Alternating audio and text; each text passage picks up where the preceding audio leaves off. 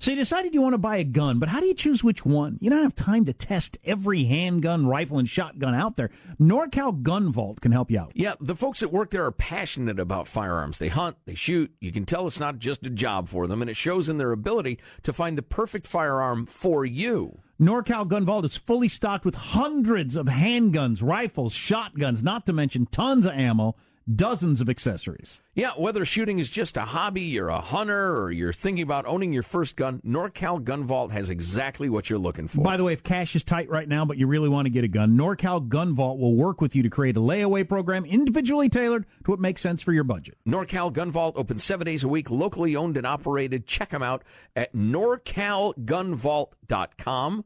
NorCalGunVault.com. It really matters when you're dealing with experts. Go to NorCalGunVault.com, NorCalGunVault.com.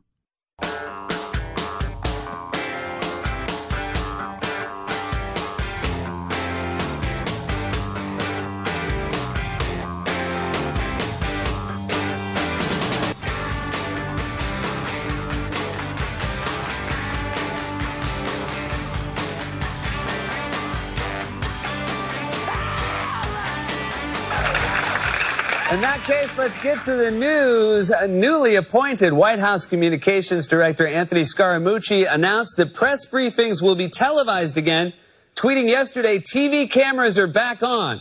Yeah, I bet they are. Look at that guy. He did not work on his hair that long to go on the radio. He probably can't reach orgasm without at least 2 cameras on him. Look at him. It's like a televangelist without the humility. Ladies and gentlemen, the mooch. That is some hair. So we've done panels from time to time on the show. They're always a fan favorite. People love them. I love them. Every time we do one, we think we should do this more often. Then 2 years later, we do another one. Because we're unorganized. Well, we're going to do one soon. In fact, a week from Friday, during the 8 o'clock hour, we've been talking about this on and off amongst ourselves, micro panel of guys and gals who make their living in the trades. Blue-collar job, plumber, heating, air conditioning, whatever. You make keys? Not sure that would qualify. Thank you, Michael, for that contribution. But we're going to do a panel. How do you like it? Do you think the college boys looking down at you? On you. Look down at you. Even though they're making less money than you. Right. What do you think of that? How do you like your life? How do you like your job? Why'd you do it? So next Friday in the 8 o'clock hour. Yeah. Email us if you want to be on the panel, armstrongandgetty@yahoo.com. And we'll get in touch and schedule up some people to come and talk about it. armstrongandgetty@yahoo.com. Next Friday does not mean this Friday. No. The Friday after this Friday. You could understand August the 4th. You could understand the confusion as I was certainly trying to explain this to my 7-year-old the other day. Well, the next Friday is in a couple of days. No, that will be this But Friday. when people say next Friday, they mean next week. That's right. Not Why? the next Friday. Just the way it is. Next Friday. Just one of those things.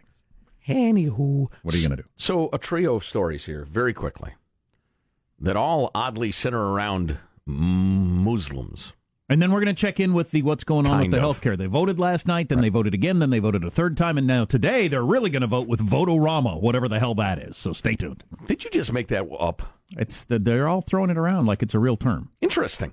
So 3 things. Number 1, an update on a story that we mentioned earlier. This is absolutely hilarious. This is such a great illustration of media bias. Debbie Wasserman Schultz, her felonious aide, the Awan family, a bunch of members of this family were hired as IT professionals by Wasserman Schultz and other Democrats. A lot of them are under indictment. The one just got arrested trying to flee the country. There is multiple investigations. There are blackmail, stealing taxpayer money, real estate fraud, all sorts of stuff. And I wish I had time to lay it out in more detail if you're just hearing about this, because it's really, really interesting. And Debbie Wasserman Schultz acting very, very oddly and defensively. Now, these people are on all sorts of different indictments, and they're being investigated by the feds, et cetera, et cetera. And Debbie Wasserman Schultz, had this guy on her staff. He was just arrested trying to flee the country at the airport. She had him on her staff until Tuesday, even though it's been increasingly clear that this whole family is up to serious nasty hijinks. Well, the AP this morning said Representative Debbie Wasserman Schultz has fired an information technology staffer following his arrest on a bank fraud charge at a Virginia airport when he was attempting to fly to Pakistan. It's interesting. If you look at more conservative news, they point out that this guy has obviously been a felon, and his brothers and sisters, many of whom have already fled the country.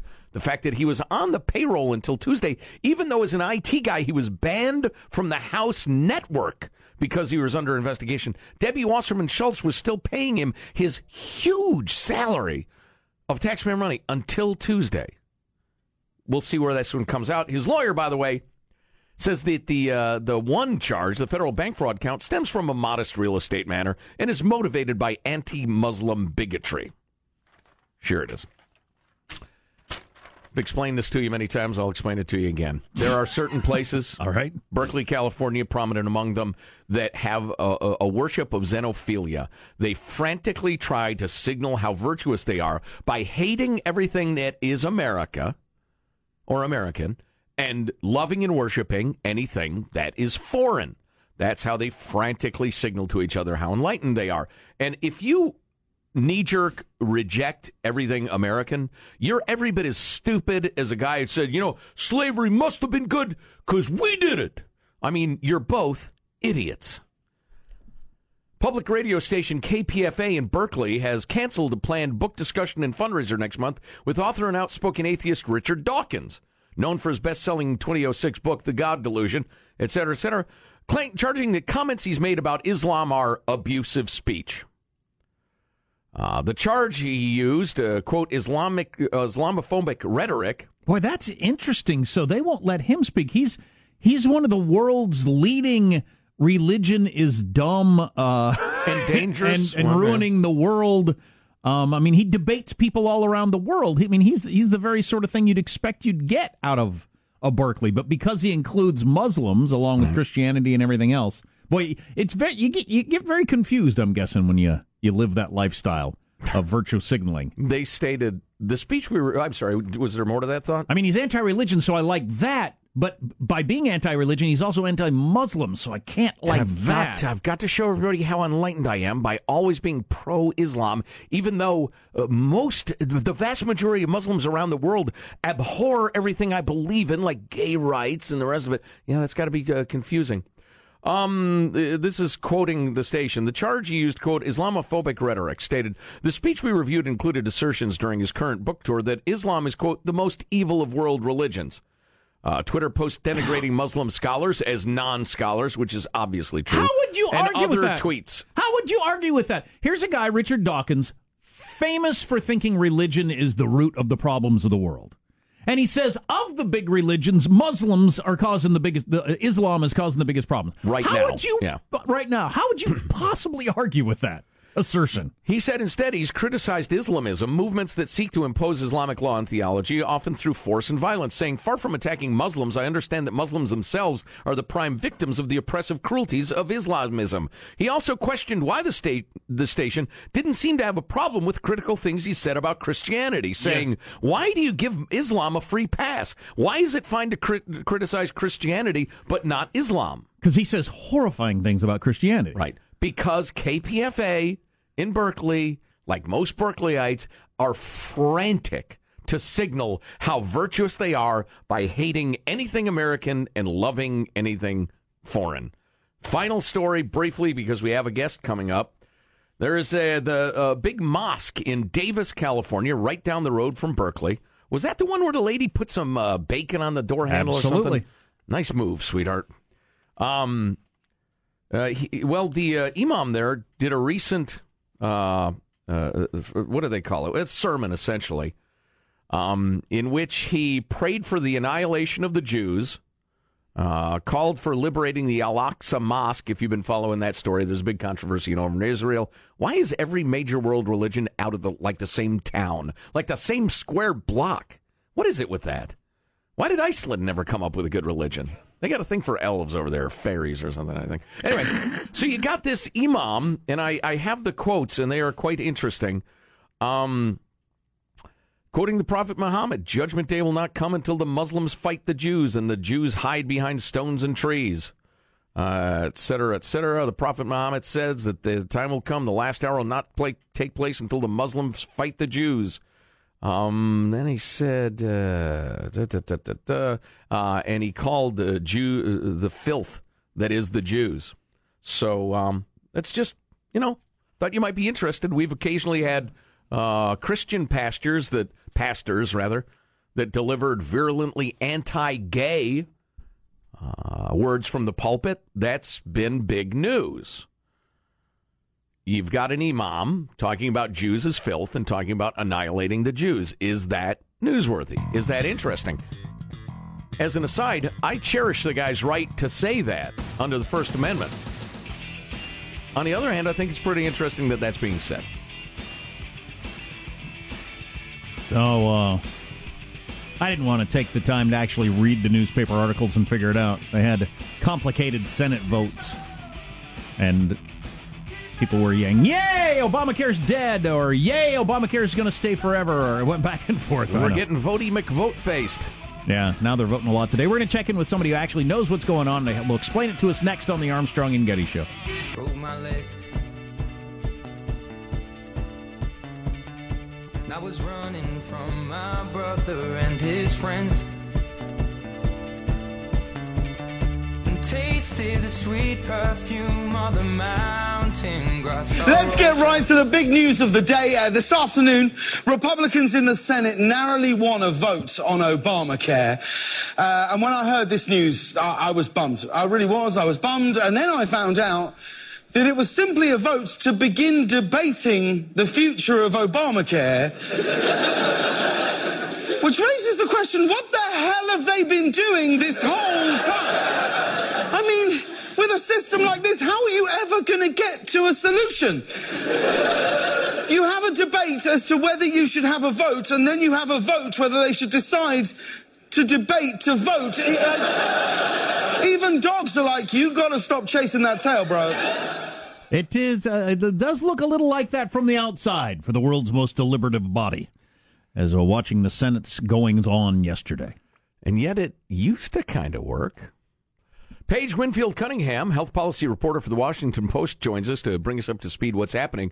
Paige, how are you? I'm doing well. I actually got some sleep last night, so I'm feeling good. Oh, good. Yeah, it's funny. We've talked to quite a number of reporters who work the D.C. scene who say every night they sit down to dinner and something crazy happens. The president tweets something, and you're off to the races. But hey, right. Listen, we are not procedure wonks, nor are the members of the audience. Can you just explain for us as normal people what's going on with the whole Obamacare debate? Right. So this vote yesterday afternoon that everybody was talking about was a procedural vote to just open up debate on legislation. And the vehicle that senators are using is this budget reconciliation bill, which would only require, 50 votes with then the help of Vice President Mike Pence to pass so they can bypass Democrats. So basically, once they decided to open up debate, that kind of means it's a free-for-all, essentially. Senate Majority Leader Mitch McConnell can substitute virtually any bill in that he would want to, and he has a number of past Obamacare-type repeal bills that Congress has looked at before, and senators can offer a lot of amendments. And so what we're looking at over the next 2 days or so is 20 hours of debate, and multiple votes on bills repealing different aspects of the Affordable Care Act, amendments from Republicans to put in different replacement elements, amendments from Democrats to try to undermine this whole process because, of course, they're deeply frustrated at this whole effort. Okay, I got to stop you right there because that confuses me. So if somehow they decide to vote on the mandate, we're going to do away with the mandate. Then does the next vote say, and then the next vote is going to be, we're going to cover all preconceived? What do they call that? Pre-existing conditions. Pre-existing conditions. Do they take into account the fact that they just voted to end the mandate, so it no longer makes sense to try to do that because it's financially unsustainable? Or do they just take each one individually and then at the end up with something that doesn't make sense? Well, in the end, they do have to vote on one cohesive, comprehensive bill, right? Because they have to have legislation that would then either go to the House for the House to pass it, or would go to conference with the House to sort of hammer out differences between the two. So, regardless of how many different votes we see at the end of all of this, there is most likely either the whole thing will go down in flames, or there will be some kind of bill which then Republicans are going to call Obamacare repeal, even if it ultimately ends up repealing only very small parts of the law. Why aren't the Democrats engaging in this process and saying, we need this, we need that, we need the other? Yeah, we like this part. Like on some of these amendments, will Democrats join in and say, yeah, we agree, pre-existing conditions should not be a barrier, and you'll get a whole bunch of Democrats on that particular vote? Or will that not happen? Right. Well, there is some speculation that if Republicans turn to the skinny Obamacare repeal bill, which everyone's talking about, this bill that would basically just get rid of the law's individual and employer mandates and then one of its taxes, you might be able to peel off a few of the moderate Democrats. The individual and employer mandates are sort of the most unpopular parts of the ACA. Because they pay for it, right? Right, and as is this medical device tax, which could potentially be included. And some of the moderate Democrats, Joe Donnelly of Indiana, perhaps Heidi Heitkamp of North Dakota, some of these Dems may be open to a bill like that. But that's still pretty far down the road. More immediately today, Republicans are going to take up a bill that would only repeal a lot of the Affordable Care Act and not replace it. Okay. And this is something that conservatives really want because they want to take this vote and say, hey, we voted to ditch the ACA. But moderates are probably going to vote against it because they're very concerned about rolling back these coverage expansions without something to replace it with. So there's a lot of drama that has to happen probably over today and tomorrow before we get to some ultimate vote on legislation. Are they going to, this will be, well, obviously it's all on C-SPAN, but are cable news channels going to follow all this voting the next couple of days probably? Yeah, well, I mean, it's sort of an unprecedented amount of drama on the Senate floor, so I think a lot of people are going to be pretty glued to it. Things are changing even as we speak. There are senators that are filing amendments, and McConnell's been trying to kind of lay out a rough plan, but I can't stress enough that everything is kind of fluid, and a lot of it is going to be dependent on kind of the support or the opposition that McConnell senses, from his rank and file as he tries to kind of feel out what he could get, what kind of legislation he could get that 50 votes for. Yeah, boy. Paige Winfield Cunningham, health policy reporter for the Washington Post. Meanwhile, Mr. and Mrs. America wonder how the hell they're going to pay for their health care. Thanks very much for the information. We appreciate the clarity of your report. Thanks. No problem. Thanks. All right. Bye-bye. I'm not sure I still get it, but I'm a dullard. Well, you know what occurred to me halfway through, and I completely lost interest at that point. Although Paige was outstanding. I mean, she was terrific. She couldn't have been better. We're like 35 yards into the Kentucky Derby. They're jawing over stuff that might conceivably be part of a package that weeks from now will be sent to the House where, they'll say this is a pile of crap and not even vote on it or whatever. Are each individual votes during Vote-O-Rama going to be taken in a vacuum? Like, are they going to say, we're going to vote on pre-existing conditions? Do we think that should be... Right. Yeah. Blah, blah, blah. So then somebody brings up, somebody with cancer and says, this woman would not be able to get cancer. She will die if we... Right. Are we going to do that? Very persuasive, yes. Be all dramatic and stuff on cable news? Mm-hmm. Completely detached from the rest of the stuff? Yes. Yeah. Well, that's no way to put together a policy. I understand what you're saying, because at the end you might end up with this monstrous creation right. with the head of a pig and the tail of a goat or whatever. Right. But I think what it comes down to is they agree, all right, so we agree this ought to be in there. We agree this ought to be in there. We agree this ought to be in there. But then down the road, they got to craft the final thing that gets voted on. So if they pass the Joe amendment that left-handed people get extra subsidies, well, all right, so they vote, yeah, that seems like a good idea. I know some lefties are nice fellas. Great, but then they have to vote on the whole thing at the end anyway. So it doesn't become law that lefties get higher subsidies when they vote on it. Okay. Well, I heard somebody. It's a mess. All right. Well, then we should shut up about it. I agree. I heard somebody say this yesterday. The famous Winston Churchill quote: "What happened last night was not the end. It wasn't the beginning of the end. It was merely the end of the beginning." Right. And if we're at the end of the beginning, then wake me up when we get somewhere close to the end of the end. What was hilarious, I happened to be rolling along listening to the Fox News on my radio yesterday, and ding, this is a Fox News alert was the beginning of the show. The Senate votes tonight on health care policy, and the impact couldn't be any larger. And I thought, wow, that is the worst bowl of hyperbole garbage I've ever heard in my life. They're holding a preliminary vote. The impact couldn't be any good. There will be no impact. This is going to go on for weeks, and none of it makes any sense. And both sides are dug in for entirely partisan reasons. But this is important, Vincent. What did John McCain say about our beloved profession? This is how I feed my family. And a senator to applause in the room as the man comes off what perhaps might be his deathbed with brain cancer and scars on his face to say this. Stop listening to the bombastic loudmouths on the radio. To hell with them. There you go. Wow. Hey. I'm a human being over here. Right. I might be a bit of a BLM, but doesn't mean we don't have feelings. What's coming up in your news, Marshall? Well, even the Pentagon was caught off guard by President Trump's transgender military ban.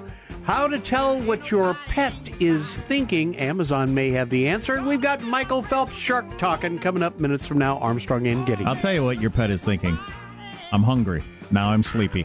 Now I'm hungry again. Now I'm sleepy. I gotta poop. Now I'm hungry. That's all they're thinking. That's the sum total. Stay tuned to the Armstrong and Getty Show.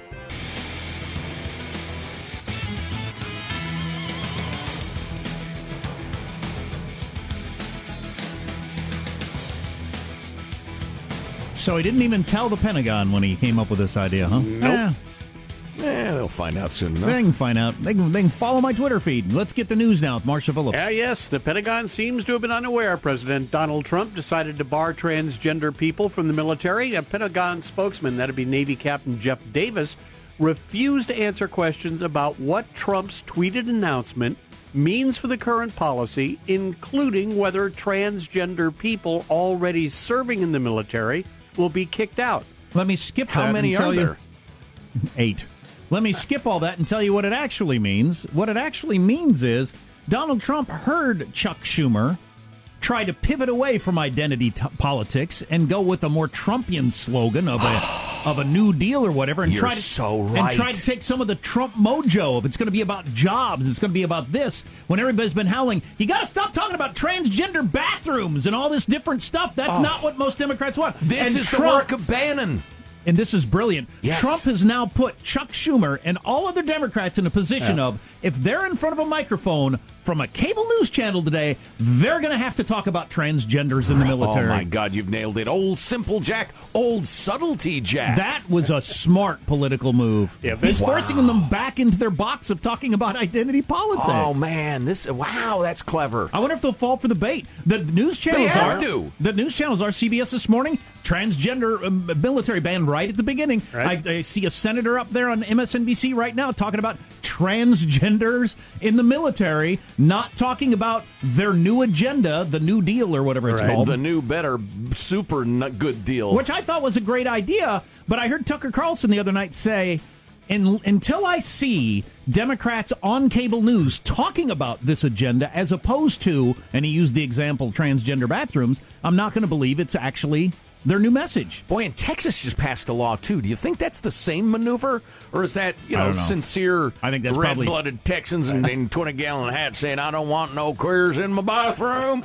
Yeah. I mean, yes, Sean? The fact that this is some sort of political chess maneuver makes it more, like, it makes it worse to me and for my taste, I guess. I don't know. That doesn't mean, like, he wasn't doing it for my approval. But, why do you hate our president, Sean? I'm only... why do you hate our country, Sean? I love the country. That's why I hate the president. I'm only... Sean! What about the curtain call? I don't believe in kings. I believe in kingdoms. Oh, boy. Brilliant political move, though. All right, moving right along, we got a California man allegedly using potato chip containers in the U.S. Postal Service to smuggle deadly king cobras into the country. Fish and Wildlife agents arresting 34-year-old Rodrigo Franco of Monterey Park, charging him with 1 count of illegal importing. In March, the Customs and Border Patrol agents were inspecting a shipment from Hong Kong when they opened 3 potato chip canisters and found the venomous 2-foot-long snakes coiled inside, and yes, Yikes. they were alive. Oy. So anyway, when he was questioned, Franco admitted he'd received like 20 similar shipments in the past, but he insisted all those snakes had died during transport. Well, you're bad at importing snakes, if nothing else. Ever wonder what your dog or cat is thinking? You got a report from... No! Well, you got a report from... Does that ruin your story? Come on, dogs that have complex feelings. Seriously, Sure. I'll not have you slandering the humble dog Like before. I said, I'm hungry. Now I'm sleepy. No, now I wanna, wrong. You now I walk wanna- into a room, your dog looks ashamed. You know he's done something. Maybe they'll give me some food if I look ashamed. Now I'm tired. Now I'm going to lick myself. Now I got to poop again. Amazon.com has discovered there is a huge need, a huge desire for pet owners to know what their pets are thinking. The report from Amazon says we might be able to talk to our pets using a special translator in just 10 years due to technological advances that have been made. That would be cool. Have a conversation. Amazon's... Woof, woof, woof. Amazon, Woof, woof, woof. Amazon's supporting research into the technology. It is based on the study of the language of prairie dogs done by a North Arizona University professor. Good way to spend your life. You got to spend your life doing something. Studying the communication habits of prairie dogs. Well, he found their sounds are distinct and able to be deciphered. They have words for different species of predator and can describe the color of clothes of a human or the coat of coyotes and dogs. Yeah, but you're going to try to talk to your dog using prairie dog language. It's going to be like speaking Mandarin to somebody from the United States. It's another human being, but it's not the same language. I know what my pug is thinking. He's thinking, I hope today's not the day my eyes pop out. I'd love to be able to talk to my dog. God, it's hot today. You telling me, dude, I'm covered with fur. I heard that. I mean, just think of the possibilities. Legendary Olympic swimmer Michael Phelps is defending his race against that computer-generated great white shark after the internet's erupted with people saying they felt duped. Everything was either presented on air during multiple interviews that I did throughout Shark Week or the beginning of the show. Sorry you feel that way. You know, for me, this is something I always wanted to do, and I was honored to be able to do it. It's hard to swim in a cage when you're next to a shark. Like it wouldn't be able to move at the right speed. So how we did it was the best way that we could do it. And I thought it turned out incredible again. I'm going to say It was that for the rest of my life because I absolutely loved it. Michael, I loved it too. Yes, so the idea of it was impossible. So, yeah, that's what we were all wondering about. So you just swam in the ocean, and then they put a computer simulation in the water next to you. Based on a careful study of shark swimming speed. Uh-huh. It was wonderful. That was something. Yeah, I wanted to do that my whole life. Did you? You wanted to race a shark your whole life? Yeah, he loved it. He got a big thrill out of getting up close and personal. Well, as up close and personal as he did in the computer simulation. Heard any rumors about how much money he made off of that? No, I haven't heard anything about that. Vincent, Was it have you heard millions? anything? Do you think it was millions? Because he was the star and the executive producer, so who knows? All right. And he's already promised a rematch. Phelps tweeted out, I will have a rematch. I don't know what that's going to mean, but anyway. Have Ryan Lochte fight an ape. Come on. That's your news. I'm Marshall Phillips, the Armstrong and Getty Show, the voice of the West. Or Colin McGregor. Ooh, there you go. Have him battle an ape. Of course, you know, he'd have to punch an ape, which is uncool, because the ape's sitting there thinking, dude, what'd I do to you? The ape puncher. And then he would tear Colin McGregor's arm off and beat him with the bloody stump. Yes. An act which is often discussed, but I'm not sure has ever occurred in the natural world. Ripping off somebody's arm and beating them with the bloody end? Yes, that's correct. Yeah. Stump, I believe, is the term. Yeah. I don't think that's ever happened either. Wonder who crafted Seems that. like a shame. Wonder who crafted that imagery. Originally. I wonder. Perhaps they did see it occur. It's tough to prove a negative. Be a heck of a thing to see. Right. You're listening to the Armstrong and Getty Show. whatever.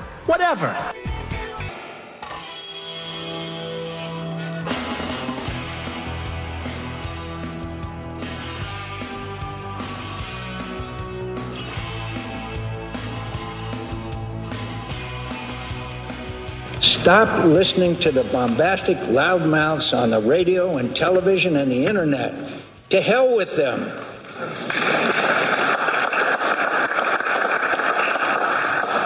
They don't want anything done for the public good. Our incapacity is their livelihood. Let's trust each other. I don't watch the news. There was more to that speech I really liked. I've got it right here. Oh, yes. okay. So, both sides have let this happen, talking about the dysfunction and the partisanship. Mm-hmm. Let's leave the history of who shot first to the historians. I suspect they'll find we all conspired in our decline, either by deliberate actions or neglect. We've all played some role in it. Certainly I have. Sometimes I've let my passion rule my reason. Sometimes I've made it harder to find common ground because of something harsh I said to a colleague. Sometimes I've wanted to win more for the sake of winning than to achieve a contested policy.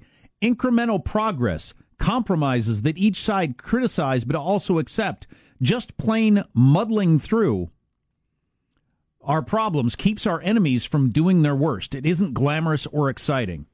I really like that. That's an angle you don't hear from people, well, who haven't fought in a war like he has or whatever. The idea that the rest of the world wants to bring us down. Mm-hmm. Either... Or to take what we've got. Either, blowing us up like ISIS or just incrementally and economically, like, name any country. Mm-hmm. And helping them along is no good. It doesn't feel like a political triumph when we compromise, but it's usually the most we can expect from our system of government, operating in a country as diverse and quarrelsome and free as ours. Considering the injustice and cruelties inflicted by autocratic governments and how corruptible human nature can be, the problem-solving our system makes possible, the fitful progress it produces, and the liberty and justice it preserves is a magnificent achievement. And that's true. As screwed up as it often is, compared to the rest of humanity, it's pretty good. We've been spinning our wheels on too many important issues because we keep trying to find a way to win without help from across the aisle. That's an approach that's been employed by both sides, mandating legislation from the top down without any support from the other side, with all the parliamentary maneuvers that requires. Yeah, well, I think that's pretty clear to anybody who's been observing the process. Oh, yeah. Can a speech change that around? I don't know. Like you said earlier, I would think at some point people will catch on to the whole, okay, so now my side's in power, but the other side won't let anything happen, even stuff they agree with. Right. Now I'm out of power and the other side's in power, but my side won't let them do anything, even stuff I agree with. I specifically advocated for 2 years ago, because, that happens. It's complicated, too, because I can hear a lot of you shouting at the radio. It's actually, I can actually hear it. John McCain's right. I think he's 100% right. And Washington, D.C. is an incredibly profitable swamp, to borrow the POTUS's nomenclature, of greed and cynicism and lying and profit at the expense of the American people, pitching us on the beauty and utopian promise of big government. Meanwhile, they bilk us. Talked about this last week. 5 of the 10 richest counties in America surround Washington, D.C. There's enormous profit sloshing around. And so there ought to be a great deal of cynicism about, or skepticism. I don't like cynicism. I like skepticism. There ought to be a ton of that. You ought to be seriously skeptical of everything you hear out of Washington, D.C. And whatever state capital, presides over you. But at the same time, you can't be contemptuous of everything or nothing gets done. Skepticism, not contempt. So I'm looking at the late night jokes about the mooch. Oh, Forget about it. Scaramucci. Seth Meyers is way funnier jokes than ones we played. I'll read them for you. Look at that guy. He's a human pinky ring. That is absolutely true. He's the human embodiment of a double-parked BMW. Oh, that's good. He looks like the guy who leaves a doo-wop group over creative differences. Wow. What the hell? He looks like a double-parked BMW. Yeah. He absolutely does. Scaramouche. Do you do the fandango? Oh, Whoa! Forget about it. That's awesome. Yeah, fantastic. These are troubled times, Jack. I was at the pool yesterday with the kids, community pool. We've tried all the pools in our town now, deciding which one we like the best. Oh, pool shopping. Yeah. The thing they like the best is the concession stand, generally, because they have Otter Pops, and they're only 50 cents. A delicious, delicious Otter Pop. The pool concession stand, the first place I ever tasted barbecued potato chips. Oh, really? You can still remember it. It was one of the most amazing moments of my life. The whole experience of the community pool, there's just something about it, with the concession stand and everything like that. The hustle, the bustle. Yeah. The diseases, the filth. The urine. Yeah, it was the first place I got pantsed. I hope that's a Baby Ruth bar. And the rules. Oh, many rules. Oh, boy. But so... helpfully posted. Yeah, but Sunday, my 5-year-old, he's 5, was doing, I'm using my finger quotes, cannonballs in the water, because he'd seen it on TV. It's 3 feet deep. There's nobody around us. It's not a very busy day. Right. And he's jumping an inch in the air and splashing in the water. Manager comes over, not just one of the lifeguards, but a guy wearing a badge that says manager. Yeah. He said, no cannonballs. I actually wanted to, he's a college kid working a weekend, whatever he's doing. I just said, okay. Right. You're really making the world a better place here. Stopping this 5-year-old from jumping with his knees slightly bent into 2.5 feet of water as opposed to his legs straight, which is allowed. You're really doing a lot to further humanity. We have a zero tolerance policy for cannonballs here. Oh, wow. That is a good lesson for my kids in the just ridiculousness of stated rules often. Whatever. What the frig ever. They've tired of the horse tank, huh? And wanted a little bigger body of water? Well, we got a giant bounce house sort of pool thing that they swim around into. Yeah. They like that, but they like the whole experience. They like the concession stand. They like all the other people being there. They like that whole thing, which I did as a kid too. Oh, sure, yeah. It feels like an event. And as I've often mentioned, it was at the far end of the town I lived in, and my buddies and I, at age 7, 8, 9 years old, would jump on our bikes and ride the... it was probably about 20 blocks. Across the railroad tracks, through downtown, et cetera. We'd ride our bikes to the far end of town, go to the community swimming pool. Nobody thought anything of it. Everybody in town did. But now you let your 9-year-old do that, somebody would call the authorities on you. Right. You get investigated for child endangerment. I'll tell you one thing you see at the community pool, and I don't mean this as...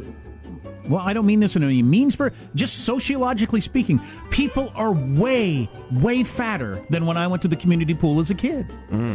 There are 13-year-old kids that are just ginormous. And there's something going on in our biology and our food or something. Oh, yeah. Go, fat boy! Don't yell that at the pool. And please note, there's already a pee in our ool. We don't need any more. You're listening to the Armstrong and Getty Show.